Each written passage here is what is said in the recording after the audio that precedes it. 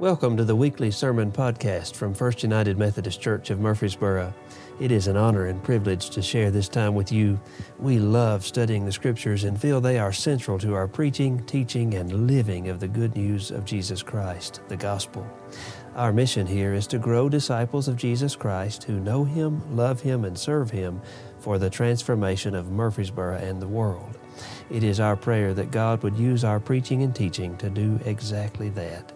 If you have questions, thoughts, ideas, or just want to talk a little bit more about what you've heard today, we love to hear from you. Most of all, know that you are in our prayers as we listen together.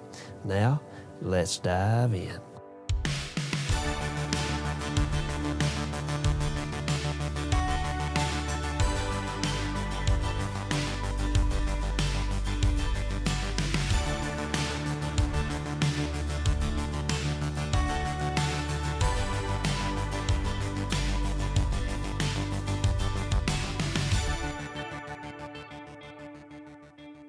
Good morning, friends. Our scripture lesson this morning is from John chapter 1. Reading begin at verse 35. John 1, reading to begin at verse 35. The next day, John again was standing with two of his disciples. And as he watched Jesus walk by, he exclaimed, "Look, here's the Lamb of God."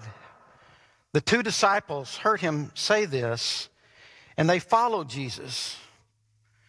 When Jesus turned and saw them following, he said to them, "What are you looking for?" They said to him, "Rabbi," which translated means teacher, "where are you staying?" He said to them, "Come and see." They came and saw where he was staying, and they remained with him that day. It was about 4:00 in the afternoon. One of the two disciples who heard John speak and followed him was Andrew, Simon Peter's brother. He first found his brother Simon and said to him, "We have found the Messiah," which is translated anointed.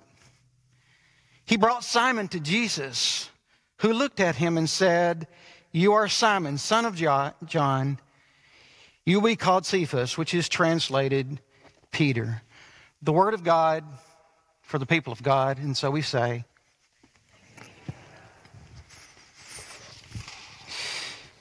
During Advent, we focused on the gift of Jesus. We explored how we discovered the gift, how the gift transformed our life.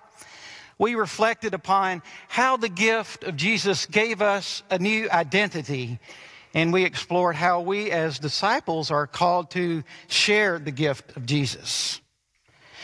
As disciples of Christ, we share the gift of Jesus in many ways. On Ash Wednesday, we heard Sally describe how we share the gift of Jesus as a church by extending hospitality to those in our community who are in need, those who are hurting in some way. We share the gift of Jesus as we teach God's Word each Sunday morning and on Wednesday nights and at other times during the week. Our welcome ministry shares the gift of Jesus by their warm welcome and the many conversations they have with those who are new to our church on Sundays. Today we're going to explore the gift of Jesus through the ministry of invitation, sharing the gift of Jesus through the ministry of invitation. It's an invitation to others to come and see. To come and see what we ourselves once discovered. To come and see what walking with Christ through this journey of life is really all about. An invitation to others to come and see what a new life in Jesus Christ could mean for them. In our scripture this morning, we hear two proclamations, two questions, and two life-changing invitations. Our story begins with John the Baptist and two of his disciples, one being Andrew and the other, we don't know his name. So Andrew and John the Baptist and this other disciple were just standing around one day when all of a sudden Jesus literally walked right by them. And John the Baptist proclaims, "Look, there he is. Behold, the Lamb of God. This is the one that I was telling you about." Sometimes in life we are presented with unique opportunities. Opportunities that have the potential to change the course of our life. This was one such opportunity for Andrew, and he took full advantage. He started following Jesus. It didn't take long for Jesus to realize that someone was following him. And so he turned and he said to the two, "What are you looking for?" Now, that wasn't a question of, "Can I help you? Do you need something?" It was a much deeper question. It's a question that many of us ask throughout the course of our life. What are you searching for in this life, Andrew? Interestingly, Andrew responds to Jesus' question with a question of his own. He says to him, "Where are you staying, Jesus?" Now, if we take that scripture in a literal way, where are you staying? Andrew might be asking Jesus, are you staying at the Holiday Inn, the Marriott, the Motel 6? Where are you staying, Jesus? But if you look at that word to stay, those words to stay in the Greek, it means permanent dwelling. Permanent dwelling. It means meno, permanent dwelling. So when you think about permanent dwelling here, this question is different. Andrew is asking Jesus, where is your home? Where is the world in which you live? Where is the world in which you reign?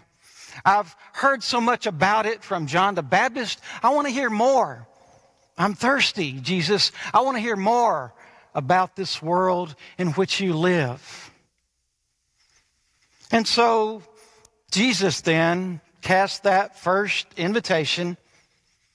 Come and see, Andrew. Come and see, and I'll tell you all about it. So Andrew and this other disciple spend the day with Jesus. Can you imagine spending the entire day with Jesus and having conversation? Wouldn't that be something? It was about 4 PM and they left.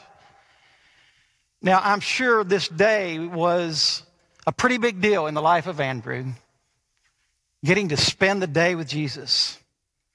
And so Scripture tells us the very first thing he did was to run and find his brother Simon. It must have been a mountaintop type experience for Andrew because he's excited here. He wants to tell someone about his unique experience, his encounter with Jesus. And so the first person he runs to is the person he loves, his brother Simon. And he proclaims to him, "We have found the Messiah." When did you first speak those words? We have found the Messiah. Well, the story doesn't end there. Andrew, in turn, invites Simon to come and see for himself what Andrew had just experienced. And of course, you know how the story ends. Andrew arranges for Simon to meet Jesus. They meet. Jesus gives Simon a new name, Cephas, translated Peter, the rock. And of course, Peter becomes the leader of the disciples, goes on to share the gift of Jesus with thousands of people throughout the course of his life.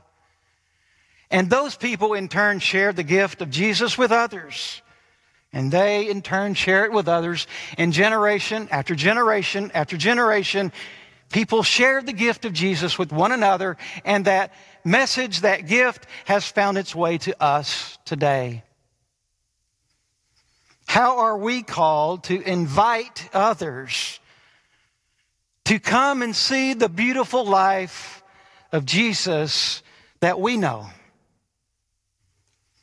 One of our scriptures we're focusing on as a welcome ministry team is Romans 15:7. Welcome one another, therefore, just as Christ has welcomed you for the glory of God. Welcome one another, therefore, just as Christ has welcomed you for the glory of God. It's a scripture that Drew shared last week in worship. The welcome being described here starts long before someone walks through the doors of the church. This type of welcome is a foundation we build upon to invite others to come and see, to discover new life in Jesus Christ. As we engage in this ministry of invitation, it's important for us to remember two things. We remember the invitations Jesus extended throughout his public ministry. Invitations to the chief tax collector, Zacchaeus, the woman at the well, the woman caught in adultery, the thief on the cross, the invitation in Matthew 11 to come to me, all those who are carrying heavy burdens. And the invitation in John 7, if anyone is thirsty, let them come to me and drink of the living waters. A ministry of invitation can be very simple, but to be effective in our invitation, it must always be rooted in grace-filled, radical hospitality. The kind of hospitality on display throughout the public ministry of Jesus. All these invitations from Jesus are filled with unconditional love, with compassion, with deep care and concern for others, with a genuine desire for new life to break through, a life of peace and joy, a life of hope and meaning and purpose.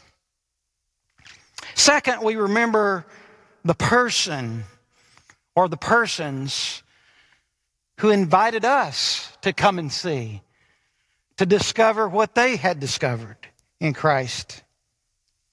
You may say, I really don't remember one particular person who invited me. I just grew up in the church. And even if you did grow up in the church, there were people in the church who cared for you very much, who invested in you, who took the time and in creative ways over weeks, months, years, invited you to come and see, to experience what they had experienced in Christ. This is an important commitment that we make as a church in the United Methodist Church whenever we have a baptism of a child. Do you remember that question? Will you nurture one another in Christian faith and life and include this child now before you in your care? Remember that question? There are a couple of people in the church who also invited you to come and see, to experience new life in Christ. Throughout the course of serving in church growth ministries for so many years, I've heard a similar story over and over again from young adults. We meet in my office and the conversation unfolds something like this. We grew up in the church. We went to college, and then we dropped out of going to church. After college, we focused on our careers. We got married, and now we have a child. And now we have a child. We feel it's important to get back into church. to recommit our lives to Christ and to provide our son, our daughter, the opportunity we had growing up. Now that we have kids, we discovered it. We were shaped by it. The gift of Jesus transformed our lives, and now we have that same desire and that same call our parents had to share it with our children. May our invitations to others to come and see model the invitations of Jesus. Invitations always rooted in grace-filled radical hospitality. And may our invitations to others to come and see reflect the invitations of those who invited us to come and see for ourselves the beautiful life of walking with Jesus. In the name of the Father, and of the Son, and of the Holy Spirit. Amen.